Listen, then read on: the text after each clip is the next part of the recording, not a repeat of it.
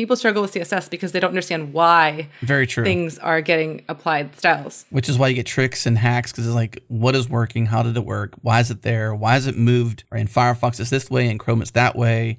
You know, why, essentially. You know what I want? I want someone listening to build a VS Code plugin that will give me on Hover the specificity calculation of a selector. Can someone build that? That's a good idea. Yeah, that needs to be a thing. Big thanks to our partners Linode, Fastly, and LaunchDarkly. We love Linode. They keep it fast and simple. Check them out at linode.com/changelog. Our bandwidth is provided by Fastly. Learn more at fastly.com and get your feature flags powered by LaunchDarkly. Get a demo at launchdarkly.com.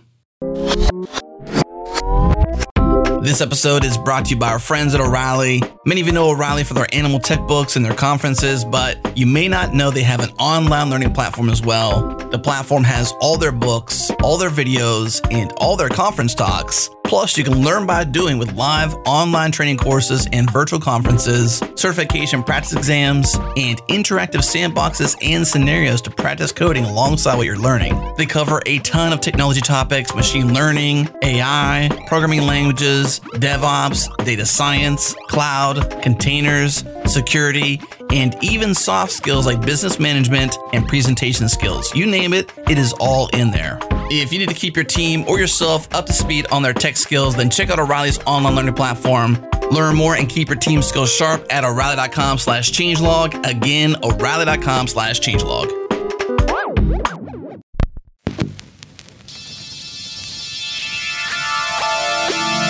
This is JS Party, your weekly celebration of JavaScript and the web.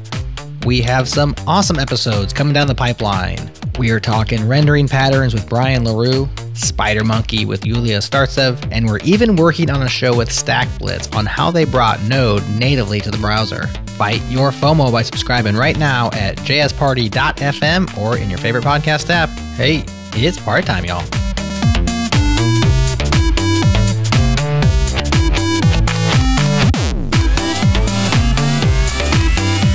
What's up, party people? We have an exciting episode today. We are talking about everyone's favorite programming language, which is CSS. And I'm very excited because we are joined by one of my favorite, Twitter acquaintances, but also we worked at the same place at the same time without ever having spoken. But that is Una Kravets. Hello! It's so funny that you say that because I just recorded a podcast yesterday where I interviewed someone who worked at IBM at the same time that I did, but it was just such a big company that we never got to see each other. But hi, everyone. My name is Una. I'm a developer advocate at Chrome, focusing on CSS and dev tools, basically just trying to make the web platform a little bit better and more stylable for all the people that are trying to build on it today. Yeah, we're so excited. And Una and Adam Argyle have your own CSS podcast. So I'm thrilled that you were able to join us and share some knowledge. Yes, I have two podcasts, actually. I have the CSS podcast, which is focused on CSS. And then I also host a podcast called Tools Day with my colleague, Chris Donaraj, who also worked at IBM. Yes. I knew Donaraj. Yeah, so we've been doing that podcast for like 5.5 years now. It's kind of crazy. Wow, congrats. I know, I feel old.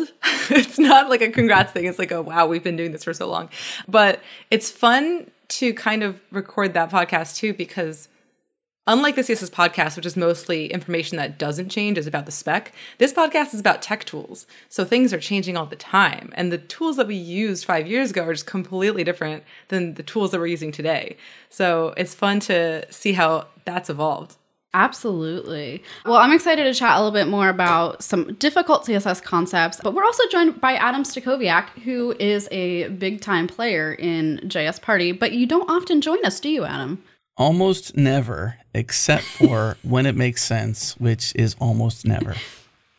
There you go. Well, we're excited that you're here. I say we kick things off by just having a really quick discussion around why CSS has such a polarizing reputation.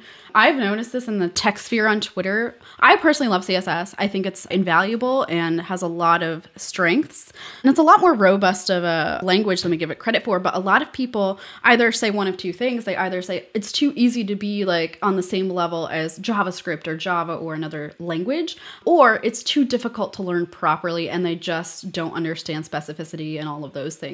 What do y'all think about this polarizing issue? I think that a lot of it stems from this division that we used to have very clearly in design versus engineering. And I do think that some developers kind of equate CSS with design and don't really think of it as engineering, which I think is very inaccurate. CSS is one of those languages that is very easy to pick up quickly and learn things like how to change a text color, but it is very tricky to master. And that's where we see a lot of the frustration now, because I think what's happening is when you look at job listings, you will see like requires 5 years of React experience in JavaScript. You're not going to see as often, requires semantic HTML and CSS styling experience. So boot camps aren't teaching proper CSS and HTML semantics. They're just kind of focusing on what the resumes need to say to get a job. And so now we have all of these senior developers who have been working in the industry for years who don't have a strong baseline for how to style things on the web. And it's because it's not as valued in resumes. And then, you find these companies like kind of struggling with accessibility and with just getting things to have decent user experiences. And I feel like the web is worse off for it right now. Yeah. And I think there is severe implications to not understanding CSS. So one example I always love to give is this example from a book called Atomic Habits by James Clear. And it says, imagine you're flying from LA to New York, and if the pilot leaves from Los Angeles airport and adjusts the heading of the airplane just by 3.5 degrees south, you're going to land in Washington, D.C. instead of New York. And for those non-United States of America listeners, those states are not close. My point with this is that we get high fidelity designs from our designers. And if we are not careful with implementing those designs as they're meant to be in terms of respecting padding, margin, color properties, typography, our product is going to look vastly different, even though they're minor changes in your eyes. Yeah. And it's not even just about like typography and color. It's also it's about layout. It's about user experience. It's about overall the ability to implement components that are useful and that work effectively. And this is core to building web apps and websites. But I think that when we equate JavaScript to logic and action and then CSS to just a layer of design, that's where I think that there is a little bit of a disrespect for the craft of a website. I mean, it's very clear that user experience is the number one driver of users back to your product and differentiator of your product. So I think that it's a little bit telling now as we've kind of fallen into this trap of, we have all these developers who don't know styling anymore, that how important this has become to kind of re-educate people and bring back to the forefront of web development. It's also an accessibility issue too, because one common issue I see, and actually this is a common interview question as well for front-end development roles, is how would you visually hide something in the DOM but still make it available to screen readers? And a lot of people don't know this. And putting a display none on an element seems like a quick fix, but in reality that's going to make it inaccessible to people relying on these tools. So it has implications above and beyond, just this, quote unquote superficial reasons. And there's so much you can do with CSS to simplify your life. Like I've seen just so many JavaScript solutions that hack around basic things that you can do with CSS if you just knew like a line of code or two. And yeah, to your point, Emma, there is this idea of certain properties affect the DOM and the accessibility tree and other things in very specific ways. And if you kind of skim over that or gloss over that, you might mistakenly make something completely inaccessible. There's also things like content that are visible to some screen readers. There's a lot of nuance in CSS. And I think this is where that whole idea of very easy to pick up and make some things like get a background and a certain text color. Yes, but then with mastery of it, with the layout, with all of the nuances for accessibility and semantics, that's where things get pretty interesting. And that is where I think like the community has a lot of room to grow. Absolutely. I would love to talk about a couple areas of CSS that we found particularly challenging when we were learning, because I remember sitting in my little office in IBM in Austin, Texas. First of all, I studied Java in school. It was a computer science major, and so I never fully learned web development. Ironically, I took one web dev class, and they spent one day on HTML and CSS, and then the rest of the time on like Bootstrap and PHP. So I never learned CSS, and I remember struggling immensely with position fixed, position absolute. I did not understand the difference between those for like a year at least. Yeah, it's funny that you actually mentioned like what you learned in school, because I also studied computer science and we did Python and Java. And then I never really got a chance to learn like web technology. My web development class was Cold Fusion. And I never touched that now, even just like MySQL. But I do think that that is funny. I feel like in schools, when you learn computer science, you don't learn web development. You usually don't learn JavaScript. You don't learn HTML and CSS. I got to learn that stuff in a design class, kind of. But a lot of it is kind of like explore on your own. But yeah, I think the positioning thing is interesting. With CSS, there are a few concepts, right? So there's like the box model concept. There's the cascade concept. There's encapsulation. There's compositing, composite layers. And all of these things are various concepts that help you to understand why the language is the way it is. So with positioning, I think that's one example of like where you're creating like essentially a layer of information, where like an absolute position would position something to its immediate parent that has relative positioning in the document. And so as that relative parent or absolute parent, whatever the topmost layer for the positioning is, as that scrolls down the page, that absolutely positioned element will move with it. So as you move around, like a tooltip might be absolutely positioned to its sibling. And then, as you scroll, that will move with it. But then something that is fixed goes to the topmost layer of the root and it stays on that page. So it's funny now because now there's like this whole concept of position sticky, which will stay and scroll when you are at a certain point. You give it a top positioning, but then fixed, it stays on that page. So you could do some fun things like background styles. I saw this one example years ago, talking about college, when it was kind of new, like background attachment fixed, where as you scrolled, only one layer, the background layer, moved, but the rest of the page remained the same. So it was kind of like if you can imagine a paper doll and then the outfits are changing, but the head's staying the same. It was that kind of aesthetic. So that's an awesome analogy. Yeah.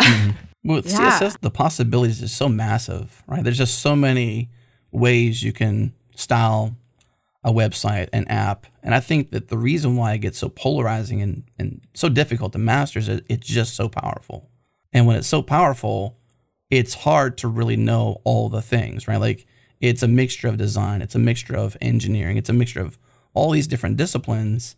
And I tried even Googling, like, what's a current CSS standard?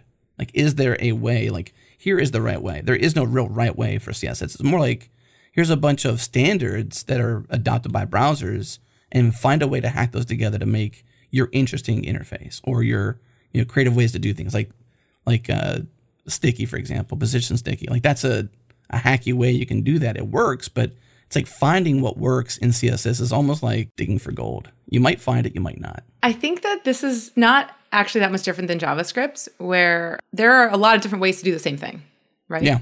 And there are certain ways that are better for certain situations than others. So I think it's the same thing with CSS. Take a look at like Flexbox and Grid, for example. With Grid is a great layout mechanism that can do the same thing that Flexbox can do, but they're sort of intended for different things. Grid is more intended for two-dimensional layouts, macro layouts it's really good at doing, but it can also do inline, so like a horizontal like menu bar, the same way that Flexbox can do. Flexbox has a little bit more, I guess, flexibility in some ways with things that are single dimensional. So I'll use them for different things. If I have a more complex layout, I'm probably going to use a grid. I can set the columns and the rows and the positioning of everything. And then with Flexbox, if I have like a unidentified number of items, I might use that if I want them to flow in a certain way. You can do that with Grid too. But then with cards and smaller elements, I usually will use Flexbox. So I think this is similar to making a decision in like what type of function to use in JavaScript to get to an output. Exactly. You can get an output array in a million different ways. Well, you need that experience, right? Like it's like any person using a tool or a set of tools or learning a set of tools. Like over time, You become a master because you've had experience with the tool. You understand the minimum and maximum capabilities of it. You understand the nuances of it. And then you know when to reach for it and how to master it over time because you've had that experience. And I think, I don't know how you describe experience. You mentioned a job post, for example, recently. Like you were saying that 5 years of React experience and maybe not asking for that with CSS. I don't know why that's the case, honestly, but like you only get mastery or even close to mastery with CSS. And I think that's pretty hard to achieve mastery, but because you get experience, because you build complex interfaces, not just once, but many times, so many times that you almost like love-hate it because you just done it so many times, you really understand the tool. I was just going to mention, like, in the past, I think there was such an emphasis on JavaScript. It's like, if we took a look at the interviewing process, like, just a few years ago, it was heavily oriented towards JavaScript, algorithms, data structures, problem solving. Now we're seeing this shift where it's more all-encompassing in terms of technical interviews. You're getting asked to, here's a mock-up. Can you create this in HTML and CSS? And so I'm happy to see that shift because now it feels a little bit more equal. But I don't know where this gatekeeping mentality of like HTML and CSS are not as hard as JavaScript. It's like, okay, the syntax is more simplistic, but that doesn't mean it's any less powerful. Mm-hmm. Yeah, and I think another element of all this is the rise of component libraries and systems. So I think Bootstrap is actually a really big reason why needing to learn how to style things was less important. I mean, I used to go to hackathons all the time.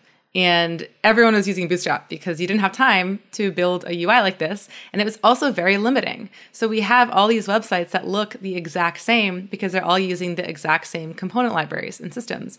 And now bigger companies have their own design systems teams. And that's usually where you'll find more of the CSS experts.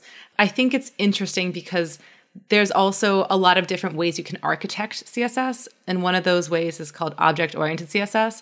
And that was initially pioneered by Nicole Sullivan. Now there's a reemergence of that. It's called Tailwind, is one example of a product that uses those same concepts of essentially you're, instead of writing color red, using a class called C-red, whatever. And I think that this helps developers who, for some reason, have a mental block about writing styles in CSS and just want to have that all in one page. It also helps with some things like if you don't have like a really robust architecture for your app and you just want to have it as simplistic as possible, just keep it all in HTML and JavaScript. It helps with that. But when you want to go outside of that system, it makes it really difficult. So you end up running into the same issue again of every app looks the same with the different color theme, because when you go outside of that boundary, if you don't have the skill set to make something function differently or be styled differently, what are you going to do then? Yeah. I wonder if we could look at how we got here, though, because you mentioned Bootstrap. And I think it's almost like the interface is a nuisance to an MVP, a minimum viable product, like shipping something. And I think we got here because we had so many disruptions in web standards and so many, like, we lived in an era where browsers were leapfrogging in terms of like adoption of certain features. We've sort of stabilized to some degree now, but the reason why Bootstrap came about was because writing interfaces was super hard. And there weren't that many masters at it, so you needed an easy button. And the easy button became frameworks or Bootstrap or there's a ton of other different ones that are out there. But the reason I think we may have gotten there was because it was very difficult. It's stabilized now, and it's a little bit easier just to say in a coding interview, make this mock-up. And you could probably do it in an hour or two, maybe less, depending upon how skilled you are. But we probably got here because of the need for an easier way to interface because it was just so dang hard. It's not as easier now, but like the standards have stabilized in comparison. I can recall making rounded corners with images. Oh, yeah. You know what I mean? Like that was terrible. It was the worst ever. It's not only that they've stabilized, it's that they've enabled us to do so much more. They've evolved. Yeah. And I could really make an analogy here with jQuery and how everyone used to use jQuery. When you Google something on Stack Overflow, you'd not find an answer in vanilla JavaScript. You'd only find the jQuery solutions. So I think that it's analogous to that, where building components, a lot of the components that Bootstrap, for example, provided for us was just much harder to do than they are now. Yeah. But in addition to that, Sass and all of the emergence of what was Ruby-based, now Node-based, preprocessors, now post-processors, those, I think, really put CSS on the map as a complex programming language because you had loops, you had logic, you have all of these things, nesting, mix-ins, that are becoming something that is an integral part of the system for how we write code. And even though now preprocessors are kind of like phasing out, we still have a lot of logic that people use to process CSS with post-CSS. And the spec itself is evolving to accommodate for a lot of the things that SAS provided us. So for example, CSS variables that are true dynamic variables recently came out. They're called CSS custom properties. That is something that like completely changes the game, because you could use that within any function inside of CSS. You could use that as an updated value from JavaScript without changing the styling. You could definitely separate your logic and styling that way. There's so much, like nesting is a spec that my colleague Adam Argyle is actually working on to see how we can bring that to the web. You know, challenges there, like how do we not break existing SAS implementations that have versions of nesting? There's a lot of really cool, powerful tools that we're now putting into the spec to give us the ability to create components and style things. And it's not just CSS. I also co-chair a working group community group called Open UI. And the idea there is, why are forms so annoyingly hard to style still? Why can't we have a range slider where you could change the background color? What about pop-ups? That feels like a common pattern. What about like little toggle buttons? There's all of these things that are annoying, like select menus, drop-downs. And so I think we're just now trying to really figure out how we can get browsers on board to create unified implementations and make this stuff easier to, as a base layer, put onto the web. Fix accessibility, stop people from building things with divs, a million divs, and make it right on the web.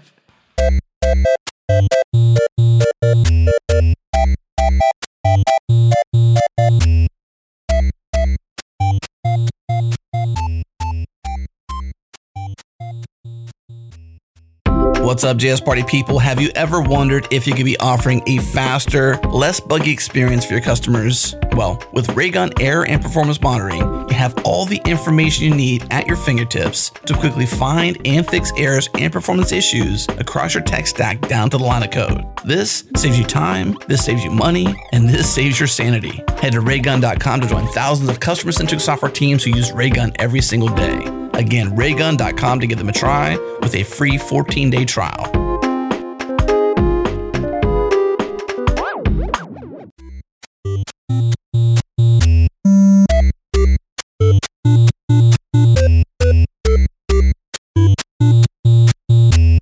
So let's talk a little bit more about CSS specificity, because to be honest with you, when I was learning CSS, did not understand that there is a mathematical formula that determines how our styles get applied based off of the type of selectors that we are using. Una, would you like to kind of give us a high-level overview on what specificity is and why it's important? Yeah, so specificity is the way to make sure that you could write a style that applies to a specific set of elements.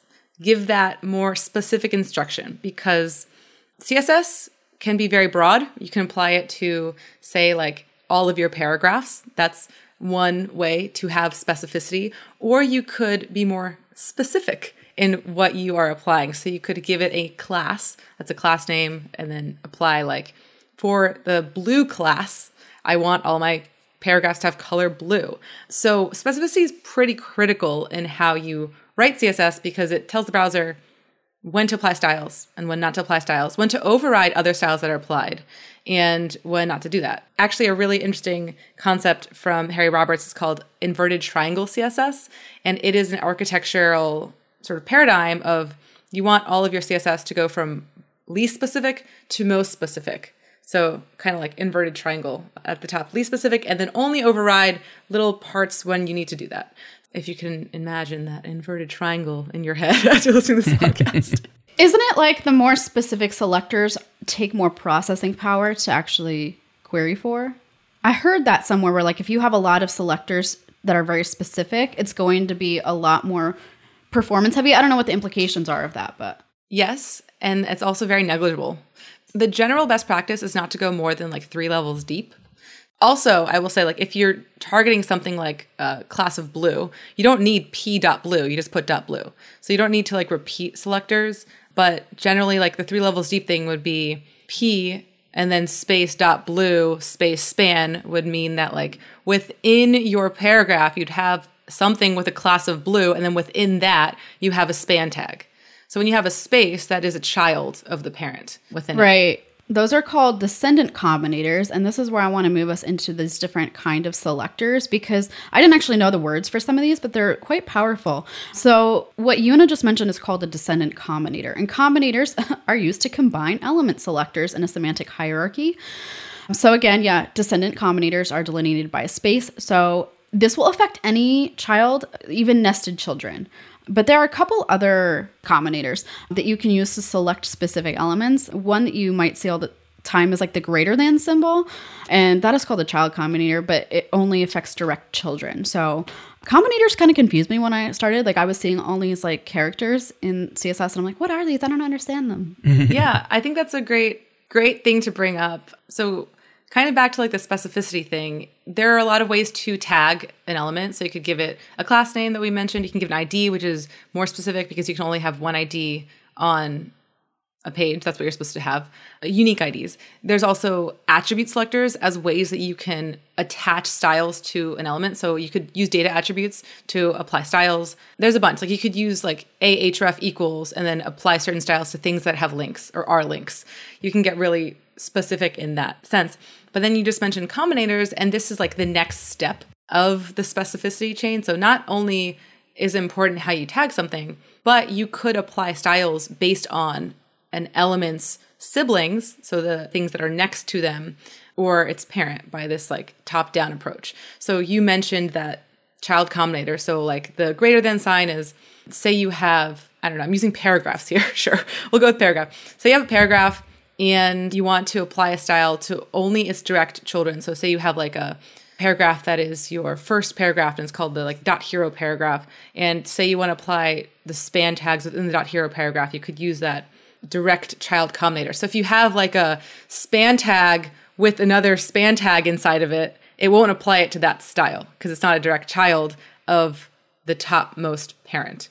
You kind of protect it. Yeah.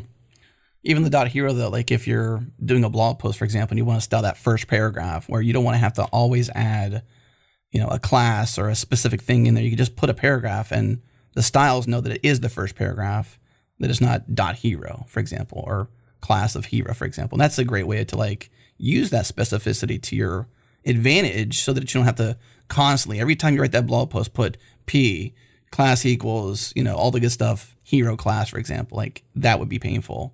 And then some people, they don't even have those skills, or they don't want to know like how to put a class on a paragraph. Like you just don't want to teach that to everybody. So you want to use CSS to give you the power to do it.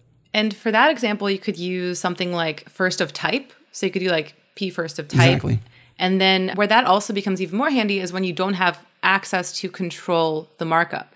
So like, for example, I used to work in publishing and everything was converted into HTML automatically, and it wouldn't add all these classes. There wouldn't be additional markup. So we would have to use specificity and sort of combinators of certain things to style that article, to style what paragraphs look like surrounding ads. And we'd get creative with like nth child and like types and things like that to apply those styles. Yeah.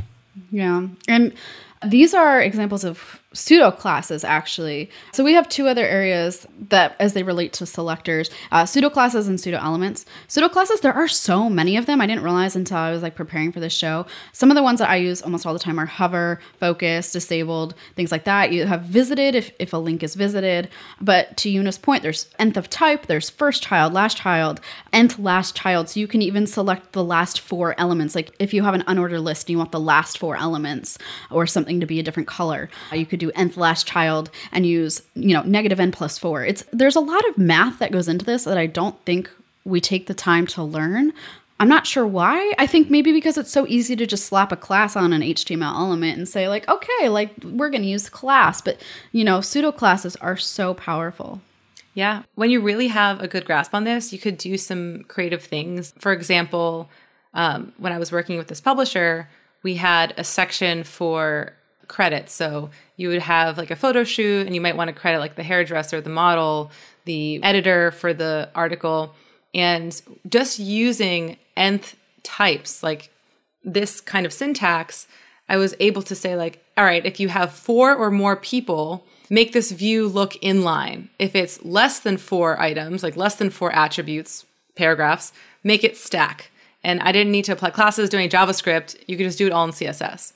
Another cool thing that you can do is with these advanced selectors, like the general sibling selector. The general sibling selector is like it's that wavy, the wavy thing? Tilde. The tilde. Yeah, the tilde. That's the name. General sibling selector says like, select any of a certain type that is a sibling to this element. So you can create CSS games and you can use counters and this general sibling selector to identify, like, I made this game that was like a target game where you have these divs moving up in front of a target and you kind of have to click when the div isn't like covering the target to like get it, and you can use the counters to count it up. And then the general sibling selector would then style like all of the siblings when that thing was hit. So like it would stop moving because it has a sibling that is in line with that other element. So you could do a lot of cool things. I'm kind of like going to a tangent here about, I guess, creative CSS.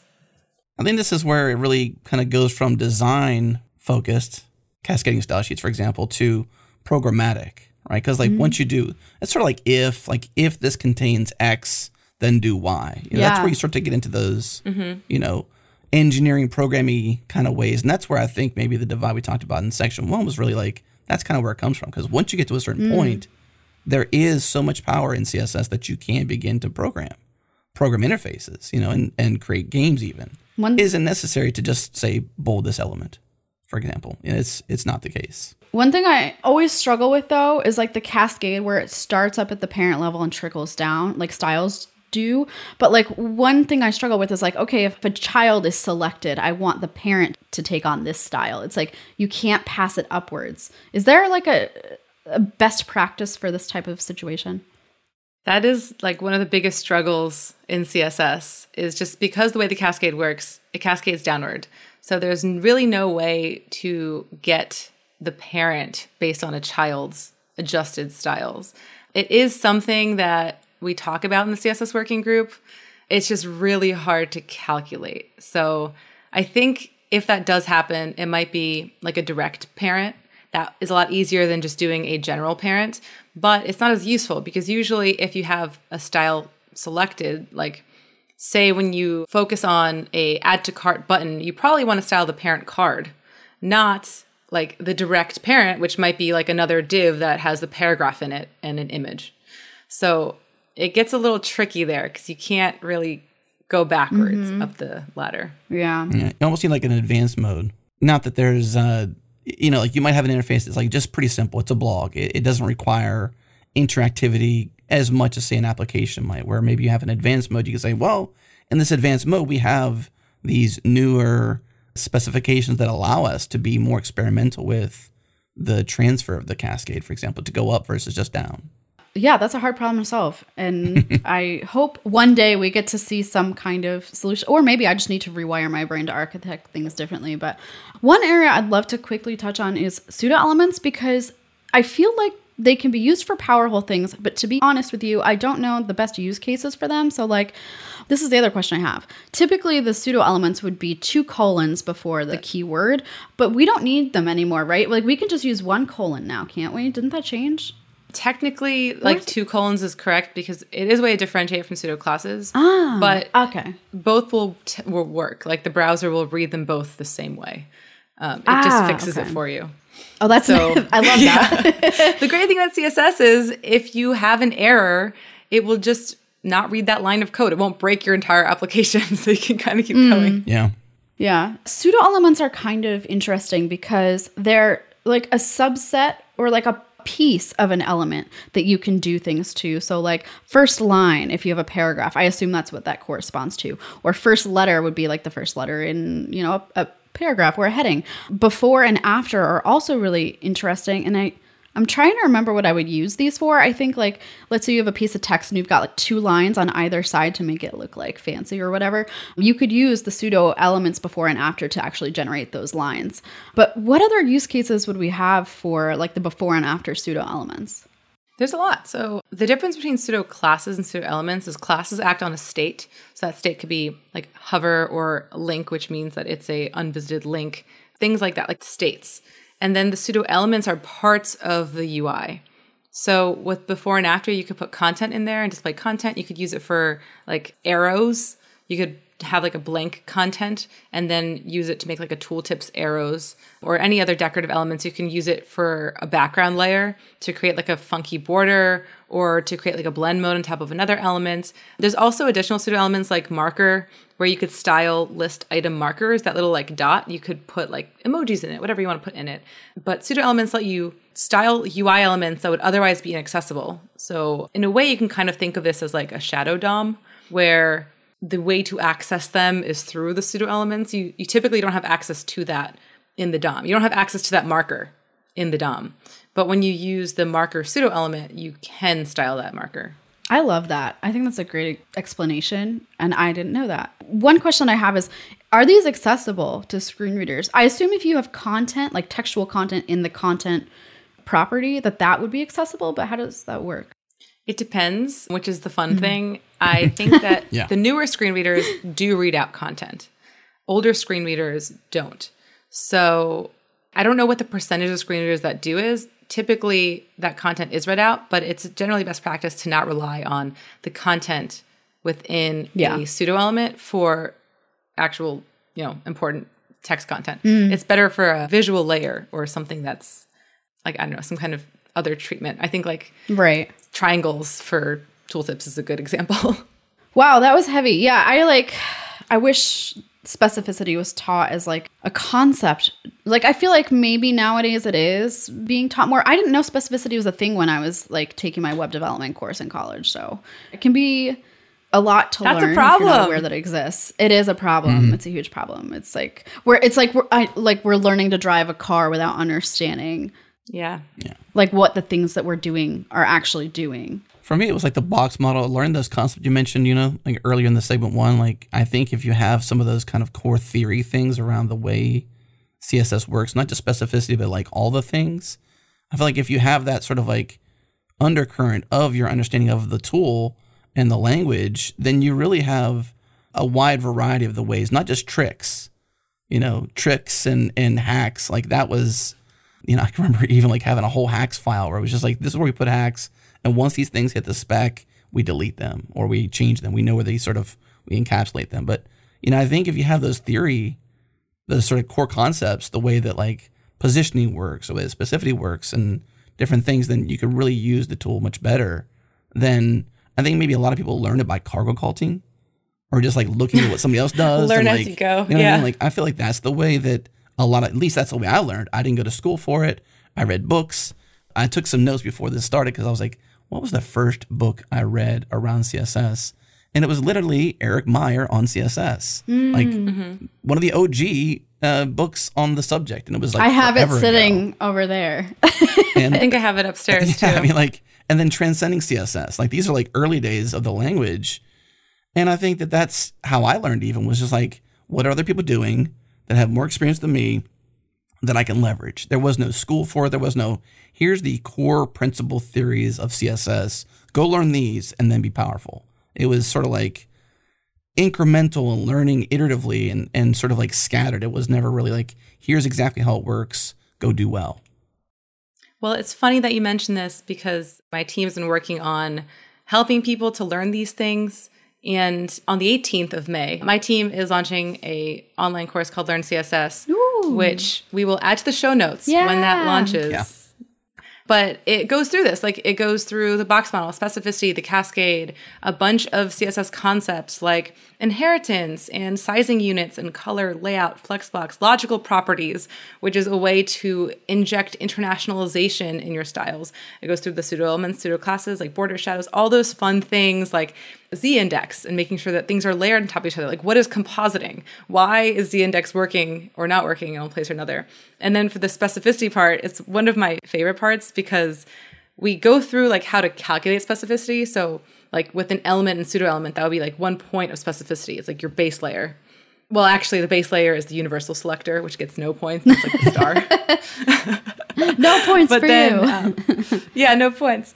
But then on top of that, like you could do classes, those get 10 points. IDs get 100 points because you're now getting more and more specific. And then the important rule, you get 10,000 points specificity. So when you're applying multiple selector styles, like if you did like a.myClass.another class and then an attribute of href:hover, like that is 41 points. You can calculate and see what is more specific than another thing.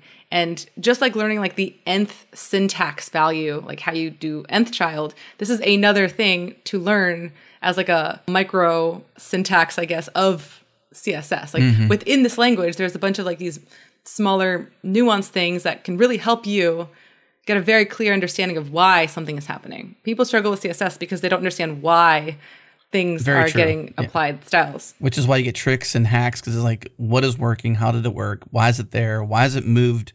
Or in Firefox it's this way, in Chrome it's that way.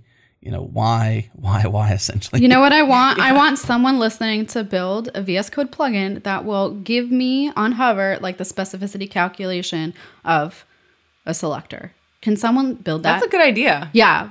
That needs to be a thing. I don't have time for it to build it.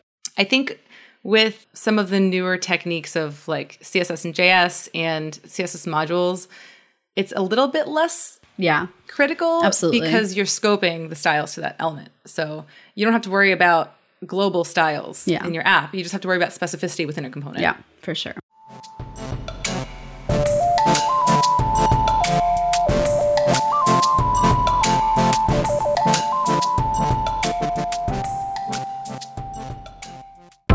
What up, party people? If you want to know what's happening with your code, track errors, and monitor your app's performance with Sentry, build better software faster with Sentry's application monitoring platform, diagnose, fix, and optimize the performance of your code, cut your time on error resolution from hours to minutes. It works with any language and integrates with dozens of services. Over 1 million developers and 68,000 organizations already use Sentry. And best of all, JS Party listeners new to Sentry get the team plan for free for 3 months. Head to Sentry.io to get started and use the code PARTYTIME when you sign up. Again, Sentry.io and use the code PARTYTIME because, hey, it's party time, y'all.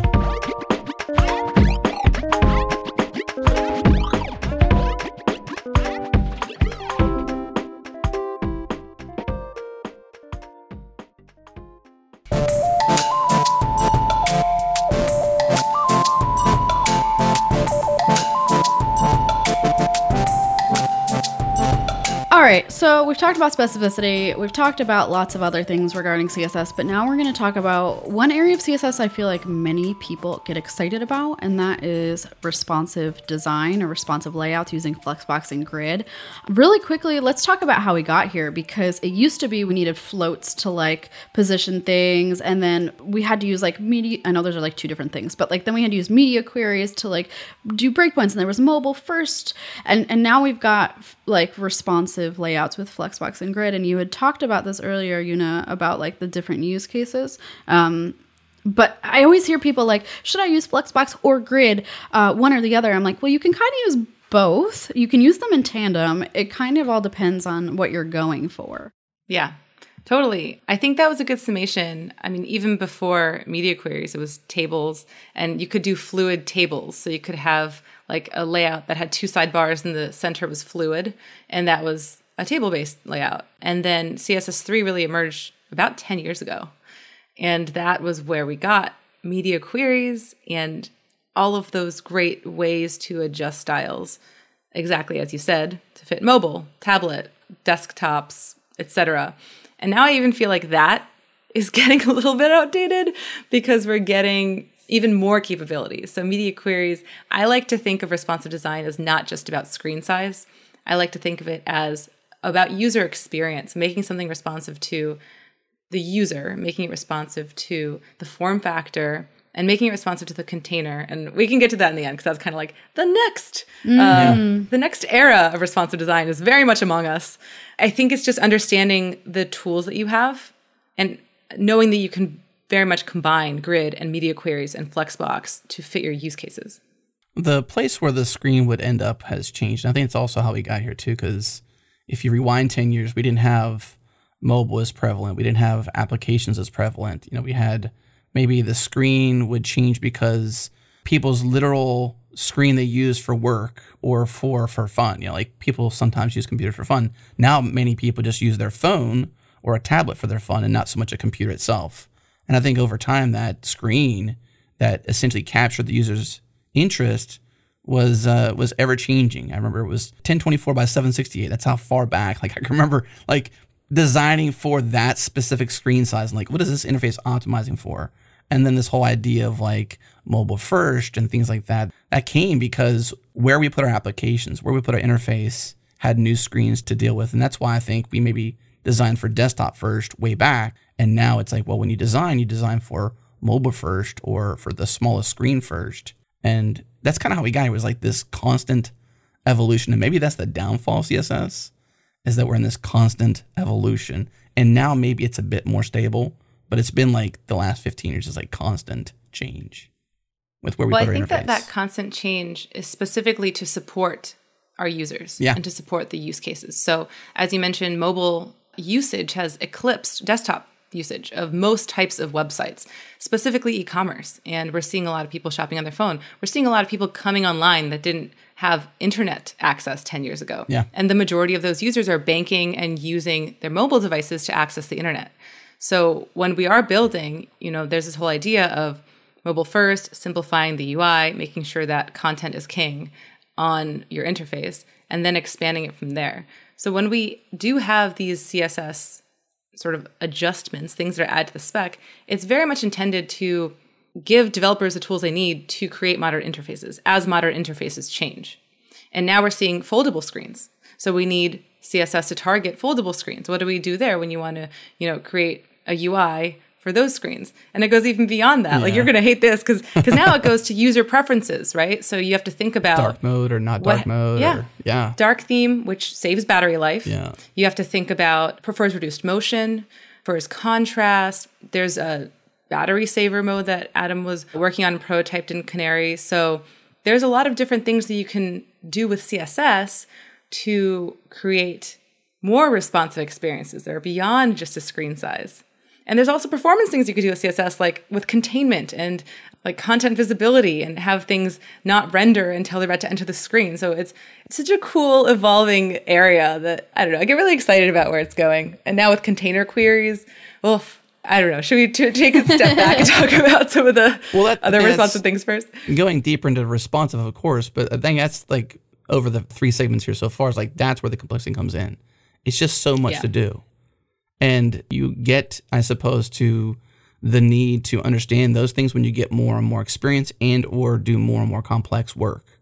Like somebody building a blog is not going to need to know most of that, at least, right? Well, somebody building a blog won't need to know JavaScript either. They just need to use an existing template platform. Right. And that's what I mean. Like that's why you have this graduated scale of where you need to sort of learn more about it, the way CSS works. But yeah, you get more giddy. I get more and more afraid. I have no envy for the spec writers. I have no envy for that at all. It's like, that's very tough work. Yeah. So one of the things that actually, as soon as I thought about doing a CSS episode, I wanted to run straight to you, Una, was because you published a YouTube video called 10 Modern Layouts in One Line of CSS that like totally blew my mind. And you use a lot of the heavy duty CSS grid, I don't know, functions? Is that what they're called? Like min-max, fraction, repeat, clamp. Those things are all super powerful, but I never fully understood them.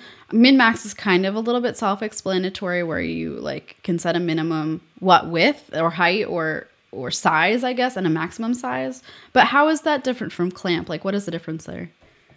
Yeah, that's a great question. So I think like something people don't realize is that CSS has a ton of functions that give you some sort of output.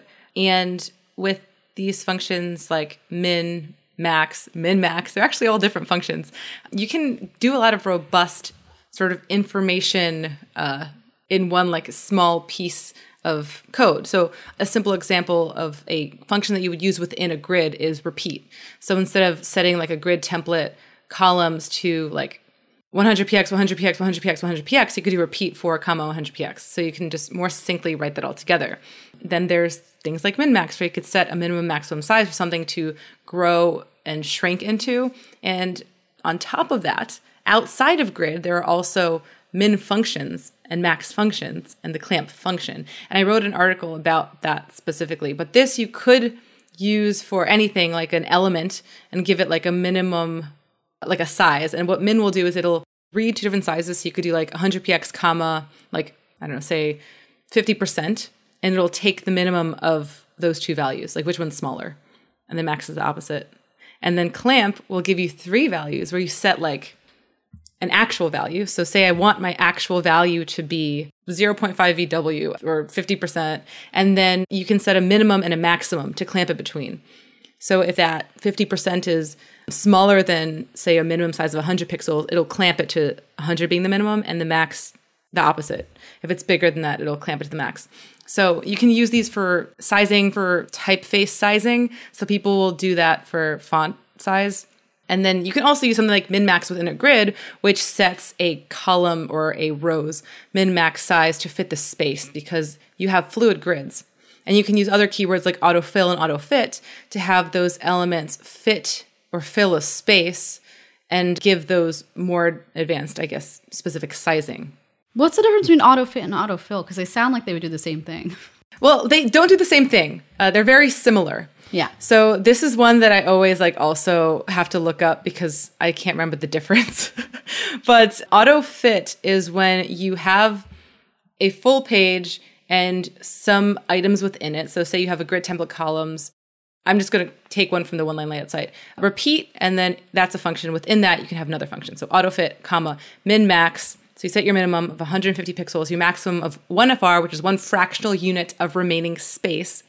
And then with autofit, it will fit it so that even as it expands past 150 pixels, like that 1 FR will fill that space. With autofill, you're going to take that baseline size, and as you expand, it's not going to stretch out to fill the remaining space. So that is useful when you have like logos or you have more set sizing that you don't want to fully fill out a parent. So they're very kind of like one of those elements that I always forget the difference between. Yeah. And I like will just fiddle.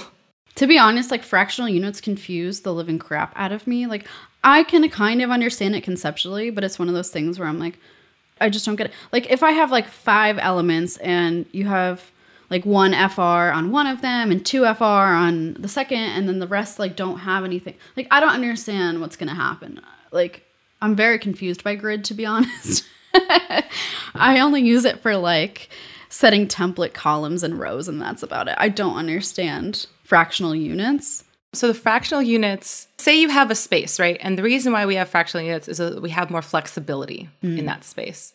So, all right, we have, say, like 5 divs inside of a parent. And if you have the columns being 1 fractional unit, they'll all take up that remaining space. Now you remove a div, there's only 4 divs. Now each one of those will be a little bit bigger because each fractional unit is a little bit bigger.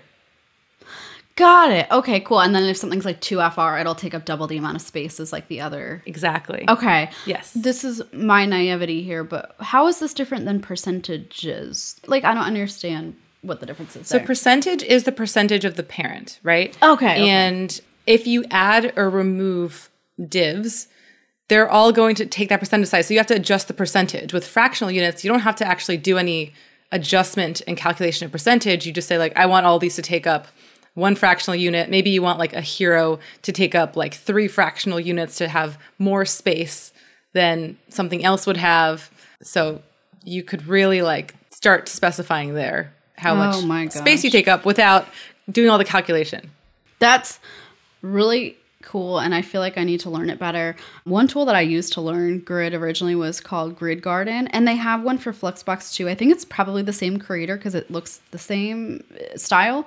That was Flexbox Froggy, but are there other resources that you would recommend for learning grid and Flexbox? Well, check out our Grid and Flexbox guides for Learn CSS. When that is out next week, we'll definitely share a link for that. MDN docs are really good. I love reading MDN docs for any of my CSS needs. I basically, when I have a CSS question, will go to MDN, which is developer.mozilla.org, and then I'll search in the search box there instead of like just the general web search for CSS stuff. Yeah, and I think actually CSS tricks. When I was talking to Chris Coyer about it, he was saying that Flexbox and Grid are their most looked up articles on their entire platform. And I believe it because I access it at least once a day. I think it's because it's so ubiquitous. Yeah. And that's something that like a framework like Tailwind can't really help you with, because you still have to create generalized layouts and overall Grid and Flexbox UIs to still be able to use some of the object-oriented CSS stuff. It's so nice now that these tools exist because, I remember having to use Bootstrap or another framework because building robust, complex grids was really just not possible at the time. One question I have is about subgrids, because I think this is up and coming, right? Having a grid within a grid. Yeah. But it doesn't exist yet. Not yet. It's still a work in progress. Subgrids basically attach onto a parent grid and allow you to use elements of that parent grid along with a subgrid. So there is like a pass-through component, and that is still a work in progress, getting worked on / implemented. Awesome. Well, I'm looking forward to some of the specifications coming down the pipeline. And I think this is maybe like a nice note to kind of end things on, but I feel like we covered a lot of ground today. We talked about a lot of stuff. Yeah. I think one last thing to mention is an experimental sort of property that you can play with in Canary with a flag turned on, and that is @container, which enables container queries. And container queries are sort of like the next generation of responsive design, because instead of relying on global media queries to adjust page styles, you can use a parent container size to apply styling to its children. So now something like a card can own all of its responsive information. You could put it in a sidebar, you could put it in a hero, you could put it in a product grid, and that component itself knows how to style itself based on where it lives in that page. It's like going to change how we think of responsive design, like just completely. That's something we actually had to build ourselves at Spotify. Like we had to build like a custom hook to like get the container queries, because like we've got the left sidebar that's resizable and we have the friend feed on the right side, which is resizable. And that main content container needed to obviously resize based on those two components. So we actually had to build like a custom hook for it. And I would be so thrilled if we could rip that out and replace it with CSS. Because it's super like not performant to have the browser do all the calculation for you. So I'll hit you up when that's good to go. And you can experiment with it now. Yes, I'm sure that we will. That would be a fun hack day project. So awesome. If y'all listening liked this, Una and Adam have their own CSS podcast. Una also has another podcast she mentioned called Tools Day with Chris Donaraj that we're going to link both of those in the show notes, as well as all of the courses and resources mentioned. I'm so thrilled that we got to talk today. I like really look up to you in terms of like, well, lots of things, but CSS specifically, you're like one person I really admire. So I appreciate you taking the time. Oh, I appreciate that, because you're definitely someone I look up to in the community, and I love following what you're doing. And it's just such a joy to get to sit down and chat with you for the first time. Yeah, I know. It's so like unbelievable. This is the first time, even though we worked in the same building for a couple years. I feel like there's so many people I met at IBM that I like didn't really get a chance to work with until later, which is ironic, like Jason Langsdorff. Like how funny. People just think we knew each other from Twitter. I'm like, no, we worked in the same building. Like, I knew him pretty well. And he's the reason that I got into speaking. Because I remember being like, oh my gosh, you can speak for a living and people will like, pay for you to fly there? That's nuts. That's exactly why I started doing it. Because I was like, I want to travel. That's what I want to do with my life. And I also like tech. And there was this thing that combined those two, which was awesome. And I just love meeting developers who are working on like such different things around the world, because in those localities, tech is completely different. And that's, I think, one of the most rewarding things too about conference speaking. Well, I've enjoyed this episode. Just remember that CSS is beautiful and robust, and we need to all not defend it, but like let's all like preach that in the Twitter sphere and get it, let's improve the reputation, because it is an amazing tool. #CSS is a programming language. Spicy takes. I love it. That's going to be the title of this episode. Yes. All right, y'all. Well, I hope y'all enjoyed it. I hope y'all have a great rest of your day. And with that, thank you so much again. If you aren't subscribed to Changelog Weekly, you're missing out on what's moving and shaking in the world of software. We cover what's new, what's interesting, and why, and it's totally free. Check it out at changelog.com/weekly and subscribe today. JS Party is produced by Jared Santo with music by Breakmaster Cylinder. We're brought to you by awesome sponsors. Thanks again to Fastly, Launch Darkly, and Linode. Next up on the pod, Brian LaRue joins Amel and Nick to school them on the history, present, and future of different rendering patterns. SSR, pre-rendering hybrids, islands, SPAs, all that. We'll have that episode all ready for you next week.